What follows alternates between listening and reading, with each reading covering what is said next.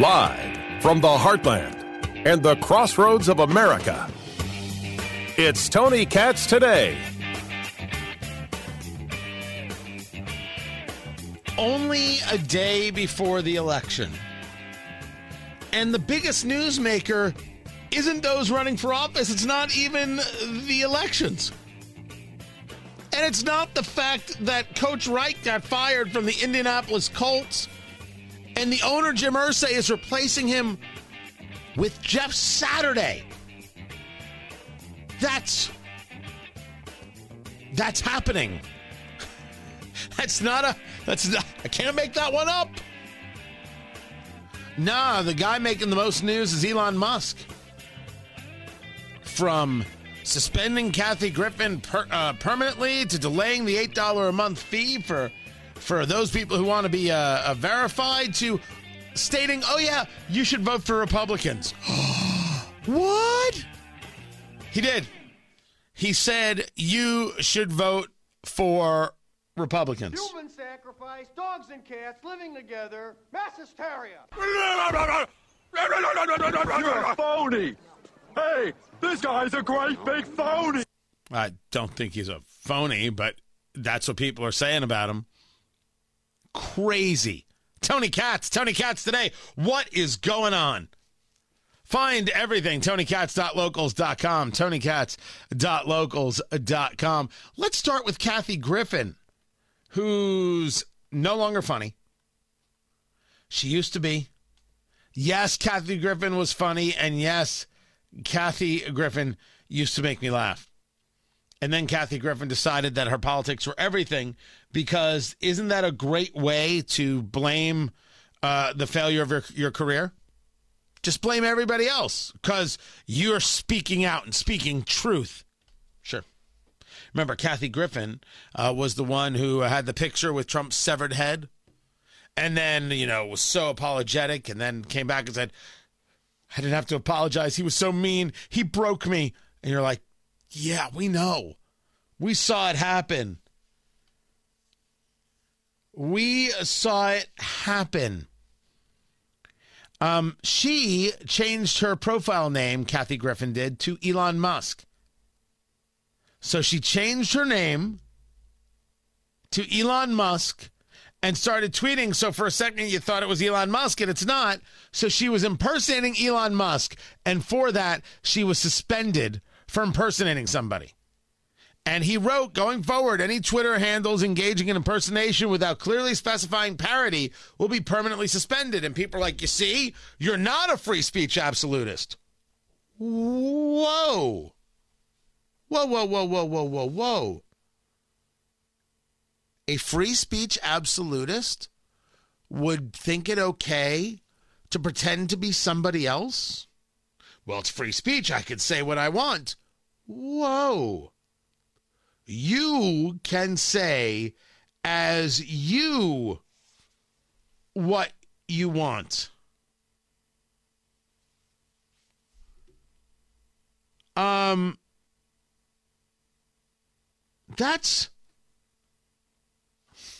a stretch. That's a stretch to think that's what it means to be a free speech absolutist.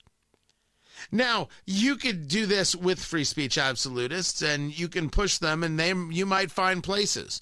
Absolutism is something else.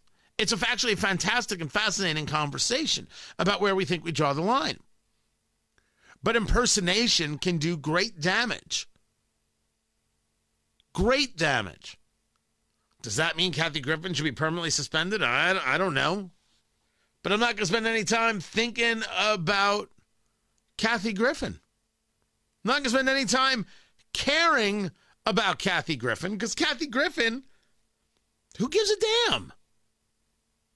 She's not an intellectual. She's no longer entertaining. She's just vicious and angry and bitter. And if I wanted vicious and angry and bitter, I could go listen to Chelsea Handler.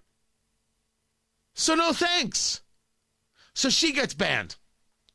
Now, Twitter is going through a bit of upheaval because Elon Musk wants to charge $8 a month for the blue check mark. I have a blue check mark. I'm verified. I am me, and I have a blue check mark. I did not pay for it. Blue check mark. Boom. I'm me. I proved I'm me. To the extent that I'm in the public eye, I'm in the public eye. So that's me. So you know something coming from me is actually me and not somebody who's doing what? Pretending to be me. So he said for this, we're going to charge $8 a month. It's going to be the Twitter Blue subscription plan. It verifies the authenticity of celebrities, government officials, prominent figures, and journalists. And then it gives you some other opportunities, and it might very well give you the opportunities to monetize your tweets and things like that. So the question is it worth the $8? Do we have to do it? The answer is no. You don't have to do it. No one out there has to do it. You don't have to spend the $8. Elon Musk has decided, you know what? I'm going to wait till the election. I'm going to pause doing this until after the election, and then we'll do the $8 a month. I have a whole video about this at rumble.com/TonyKatz. Rumble.com. Just search for Tony Katz and subscribe to my channel. I don't care if people do it or not, but since when do we get upset with somebody who owns a company charging for their service? We have tiers in Netflix and in Hulu. We have in-app purchases in every video game our kids play or we play, and then we claim that we have kids or whatever it is people do to get away with the fact that they play a lot of video games. Or I don't know, maybe somebody's totally cool with that and it gets them dates. Beats me. Everyone's got a fetish. Why is it that this is such a problem? And the answer is it's not. The people screaming and yelling about $8 a month are just virtue signalers. And it's happening on the right and the left. It's foolish. You want to charge $8? Go right ahead. You want to pay it? Go right ahead. Me, I'm going to pay it. I want to see what happens. I've wasted money before. I want to see what happens with the thing. But what's fascinating is as this has come out, another story has come out. That Twitter employees, remember, they just got rid of 3,700 employees, and now he's asking some of them to come back because maybe they got rid of too many people or they needed somebody for this, that, and the other. Can happen. People are like, oh, what a fool. He doesn't know anything about business. Okay, you keep saying that. He doesn't care. The people who put out those kinds of statements, oh, he looks silly, he doesn't know anything about business. You go start a platform. You go get the $44 billion to buy somebody else's platform. Oh, and then send people to the International Space Station, won't you? He doesn't care. So stop saying things that don't mean anything. They're not a burn. You're just a putz. I am getting near exhausted of having to save people from their own embarrassment. But, I can only try. Twitter employees, it seems, knew that people wanted to get verified and said, why should we give these verifications away for free? Why don't we charge for them? Well, look, you just work at Twitter. It's not your verification to give. I am Twitter. We, the employees, are Twitter. We are the arbiters of what is decent and important, and we will decide what people say and whether or not they are worthy of the blue check mark. Thank goodness I got mine in before everybody went insane. The rumor, and we should be perfectly clear, it's a rumor. Rumor has it.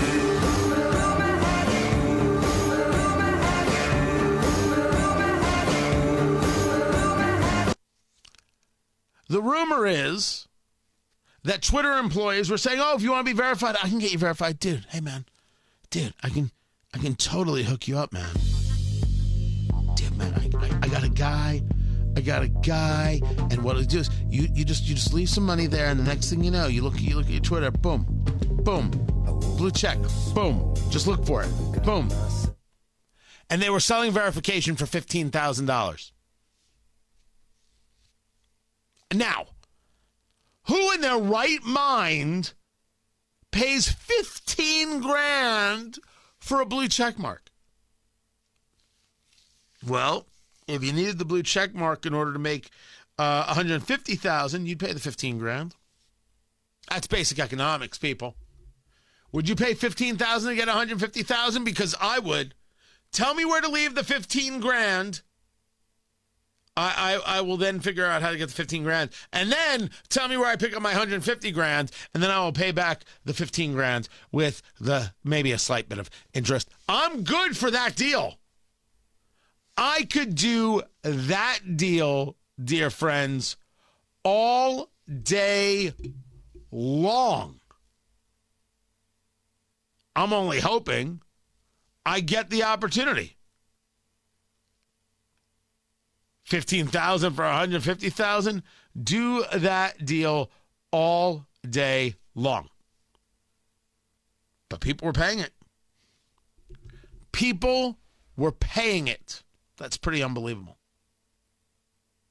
But nothing is competing with this from Elon Musk, where he makes the statement that, you know what you should do? You know what you should do, everybody? You know what you should do? I got an idea. I got an idea. To independent-minded voters, he tweets out, shared power. It's so good. Shared power curbs the worst excesses of both parties. Therefore, I recommend voting for a Republican Congress, given that the presidency is Democratic. It's happening. Everybody stay calm. What's the procedure, everyone? What's the procedure? Stay calm. Wait. What's going on? Holy crap, I am freaking out. Yeah. Telling people to vote for Republicans, people are out of their heads. People are out of their heads, out of their minds about this. They don't know what to do. I do. It's Elon Musk, who is not a conservative, nor is he a liberal. He's an opportunist. I know who I'm in bed with. Stop looking to him like he is an idol or that he's in that much control of your life. That's his suggestion. Do with it what you will. He wants $8 for you to be verified on Twitter. Do it or don't. You decide. You have all the control. Every last bit of it. But the people going nuts, they're so full of crap. Just a bunch of virtue signaling fools. Fools. Unworthy of your time or attention. So do yourselves a favor. Don't be driven crazy by him saying this. Don't think him somebody worthy of love and respect and idol worship. Because it's just nonsense. It's absolute nonsense. This is his recommendation. Well, I've got mine. Somebody else has theirs. Everyone can have a recommendation. His recommendation is get verified for $8 a month. Take it or not. His recommendation is you don't impersonate people on my platform, which, by the way, he owns. The left told the right, if you don't like it, go start your own platform. This is a private business. Who do you think you are telling them what to do? And now here's the left losing their mind because the guy who owns the platform is doing what he wants. Go learn to code, you bunch of losers, and start your own platform. Capitalism, bitches. Let's go. It's just so stunning. Everyone has to chill. And stop thinking that Elon Musk controls your life. He doesn't. Elon Musk does not control your life. You know, I was going to tell a joke. And as I told the joke, I came upon the Kyrie Irving story. I'm like, maybe I won't tell the joke. Now, coming from me, it would have been funny. But, it would have been a thing. It would have been such a thing. I'll regret not telling it. Find me later. I'll tell you what it is. I'm Tony Katz.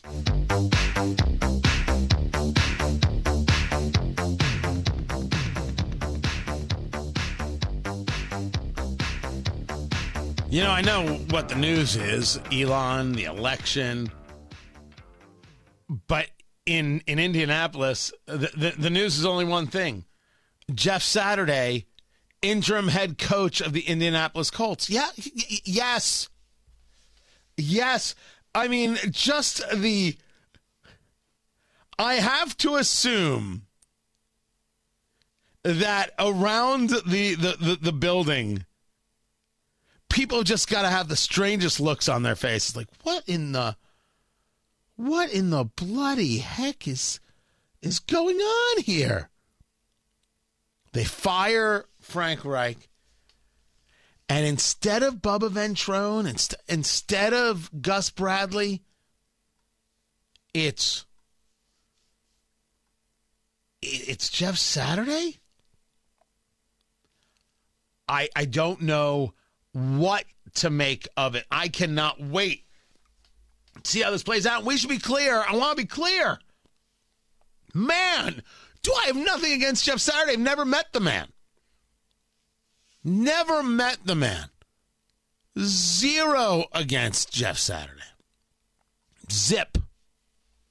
It's just, I don't know. I don't know how this gets taken. Really, truly don't. I've got more on this. If you missed my interview with JMV from 93.5, 107.5, The Fan, I'll have that for you. And when we were talking, there was no interim coach. We went through a whole thing of who could it be? Could it be? I actually left that in the interview so you could hear it. And then I'll update. You had to hear it because like we're discussing this out. It's like this is crazy.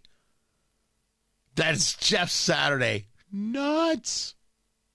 Not as crazy as the people infuriated with Saturday Night Live, because on November 12th, the host will be Dave Chappelle.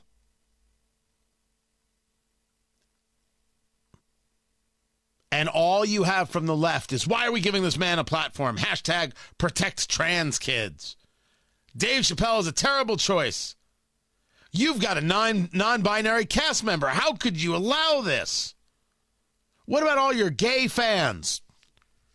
I assume that gay fans of Saturday Night Live are strong enough to handle Dave Chappelle being the host and probably know how to laugh. Not all of them are somehow puritanical freaks who think that anything you think is funny is a sin. These people are ridiculous. Angry about everything. Stop telling us how you don't like it. Just don't watch. That's it. Me, what I don't like is electioneering.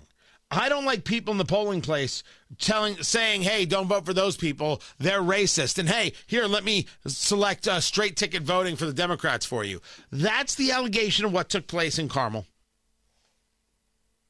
That's the allegation. And the response from the Democratic Party of Hamilton County has been, Republicans are just utilizing dirty tricks, and Diego Morales is a terrible candidate. This is not about Diego Morales. This is about a man who identified himself through a press release and whether or not he engaged in this election impropriety, which is getting investigated. I'll share more of that as well. So as crazy as the Colt story is, there's some things happening around town that matter more. And my fear is it's just going to get pushed aside. Not if you want a better society. It can't be. I'm Tony Katz. So we're up against it, people. This is it. Just one more day to go. One day more. Another day, another destiny. Honestly, I have more musicals per show than any other radio host in America. Guaranteed or your money back. Tony Katz today. What's going on, everybody? One more day to Election Day, and some of these final polls that are coming out. Again, I never believe just one poll, and you know that I am poll shy.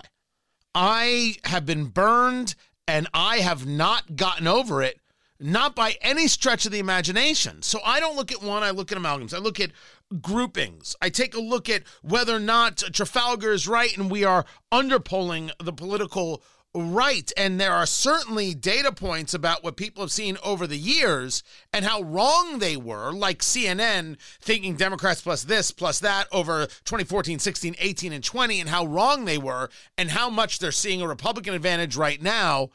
Is it the red wave? Is it the red tidal wave? I know people like Jim Garrity over at National Review are writing about that. Ed Morrissey joins us right now. He is the capo di tutti capo over at hotair.com. His book, Going Red, is a great primer for understanding elections. You can find that at amazon.com, wherever fine books are sold. He's also got the podcast with Adam Baldwin. The name of the podcast, I can't even remember right now.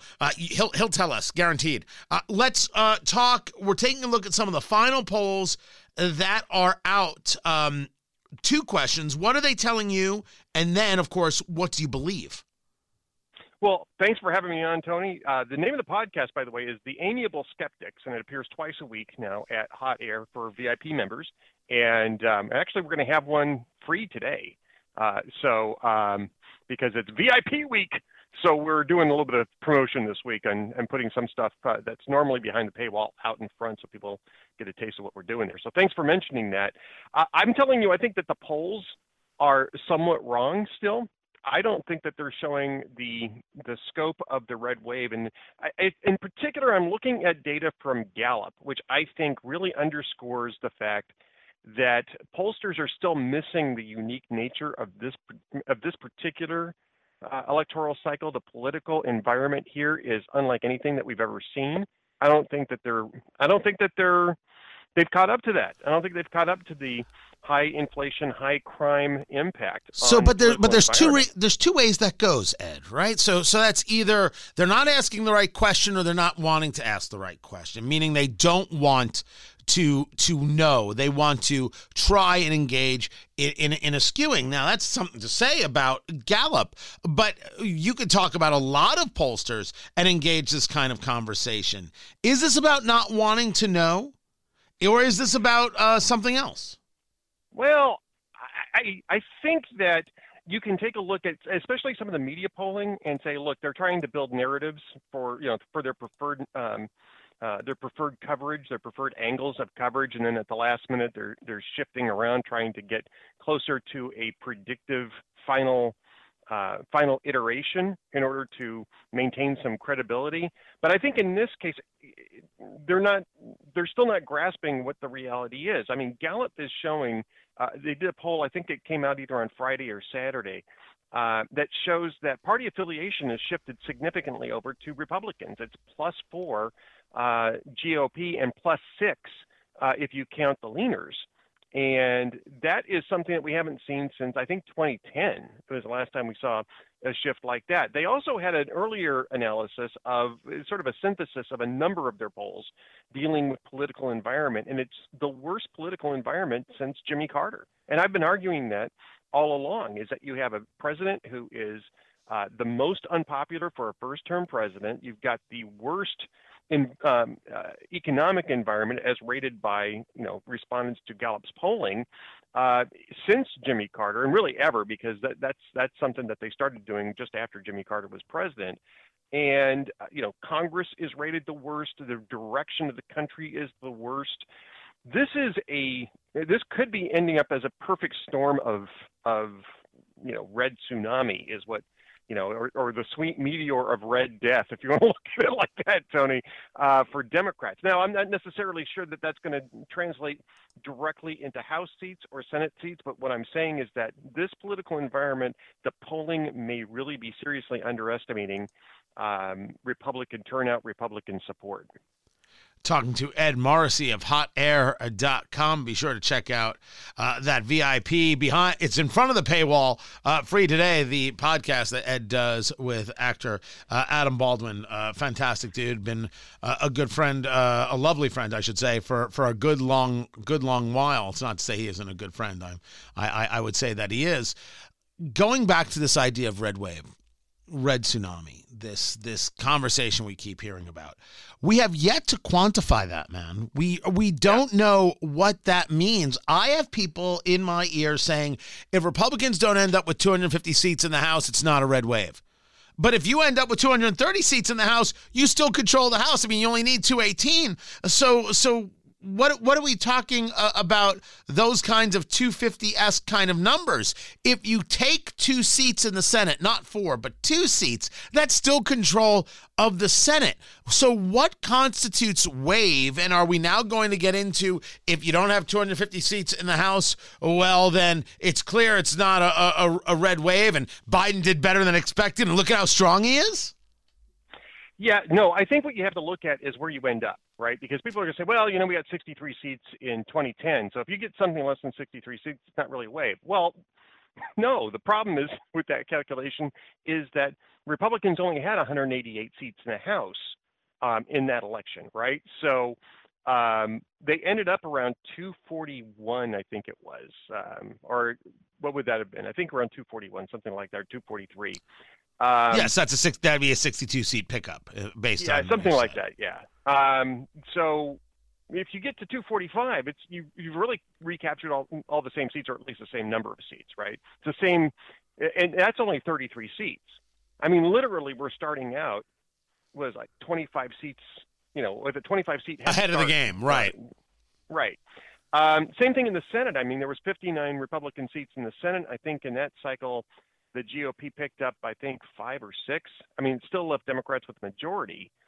But, in this cycle, I think what I'm looking at, my prediction here is, or what I'm saying is the over-under, I think, is 245 and 52.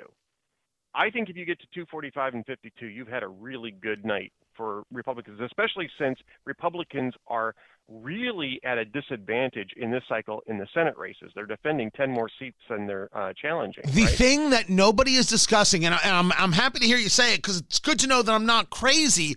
People are shooting the moon on this, but you bring up a solid point specifically about the Senate. They're like, oh, it's clearly Republicans can take the Senate, and they forget the fact that it really does depend on the races themselves because you only have a third of the Senate up.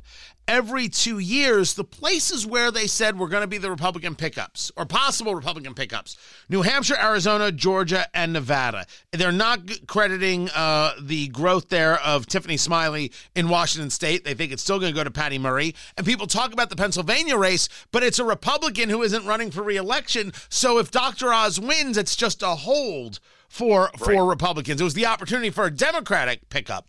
So let's go to those 4, New Hampshire, Arizona, Georgia, and Nevada. In your view, how many of those are definitive Republican pickups, and how many of those, or which ones of those, I should say, are on the fence?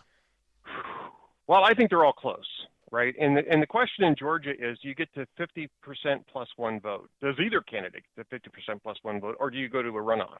Because Georgia is that magical state that has runoff elections because they have 3 or 4 people on the ballot, so they often will go to that. You have to win by 50% plus 1. It's not just first past the post. I'm not certain that you're going to get past a runoff election there. I think you're going to have to get to a runoff election, but I think Herschel Walker ends up winning that election just because of the political environment that we're in, and because Brian Kemp is beating Stacey Abrams so well. There may be some coattails there for Herschel Walker. I'm crossing my fingers that he gets to 50% plus a vote on election day. The other 3 are just really close. Blake Masters, I think of the 3, Blake Masters probably has the best shot of winning the seat. That's the Arizona race against the incumbent Mark Kelly, the Democrat. Yep. I think Oz has a decent shot. I think Don Bolduc has an outside shot. I think if Bolduc wins that race against Maggie Hassan, then it's a red tsunami. I mean, Katie barred the door. I think that there's other races, too, where Republicans are going to do well and may end up picking up. I mean, you haven't mentioned Nevada, which would be a Republican takeaway, and that one is looking very good for Republicans. Adam Laxalt going up against Catherine Cortez Masto. I'm trying to think, there's even talk about Patty Murray being in trouble in Washington with Tiffany Smiley. And, I was going to say that Washington race, is, to me, the same as that New Hampshire race. I think it's very clear that Laxalt is ahead and Nevada can win. I think it's very clear that Masters has the opportunity to win. I think it's also very clear that Walker will win. That's definitely where I'm at. But that Bolduc race, you've got the general, Don Bolduc, the Republican, against the incumbent, Maggie Hassan. You have Tiffany Smiley running this really incredible campaign against a Democratic institution in Patty Murray. You used an expression on the show the other day. You were here last week, and you referred to it as a black swan event.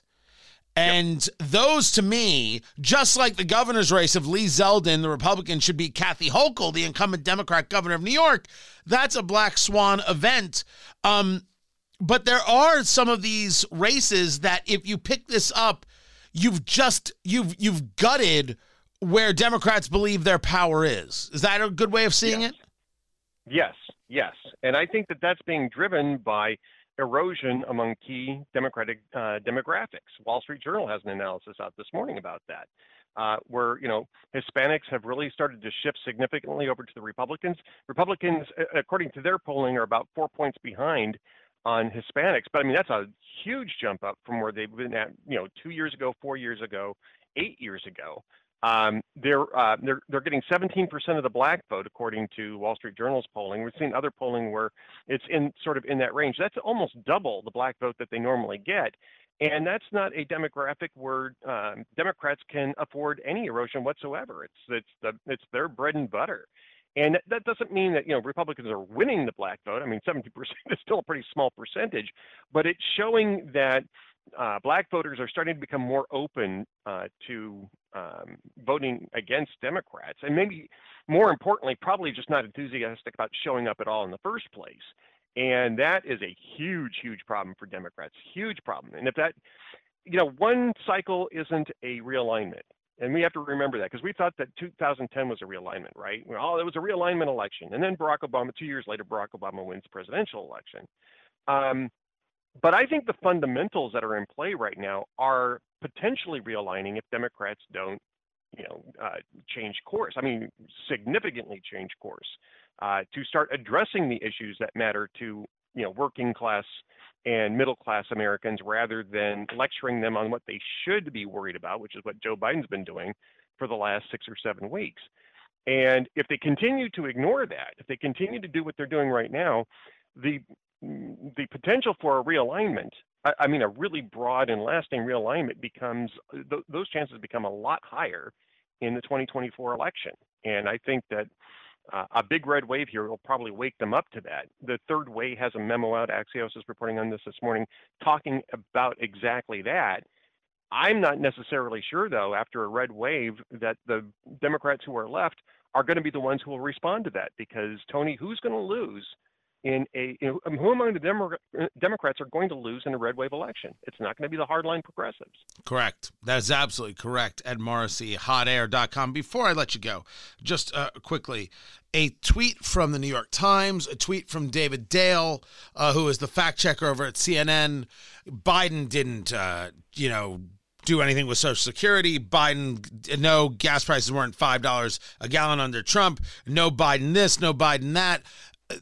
You're starting to see the tweets, the conversations turning on Joe Biden when the progressives and the Democrats lose this election cycle. How quickly is this media apparatchik going to go from Biden inherited this from Trump and Biden has done so many good things and look at all the good legislation to, Biden clearly is slipping and he's not okay and Democrats are really going to have to look into replacing him? Well, I think that's absolutely correct.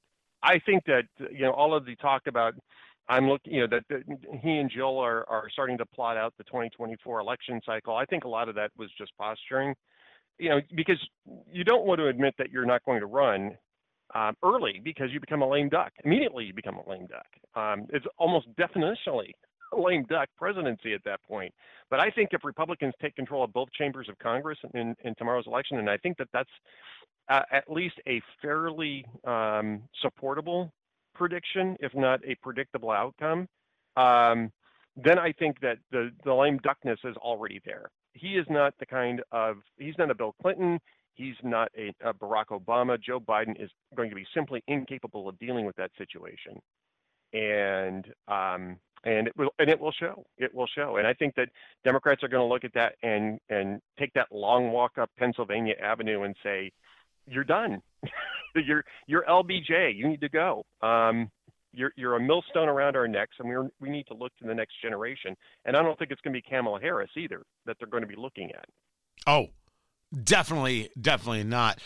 Ed Morrissey will check in with you after the election. HotAir.com, the book Going Red. Check it out for yourself wherever fine books are sold. And be sure to go over to HotAir.com and check out that VIP section and the podcast with Ed Morrissey and Adam Baldwin. Be sure to check that out. What is it? The Happy Skeptic? The Amiable Skeptics. The Amiable Skeptic. Amiable. We are amiable skeptics.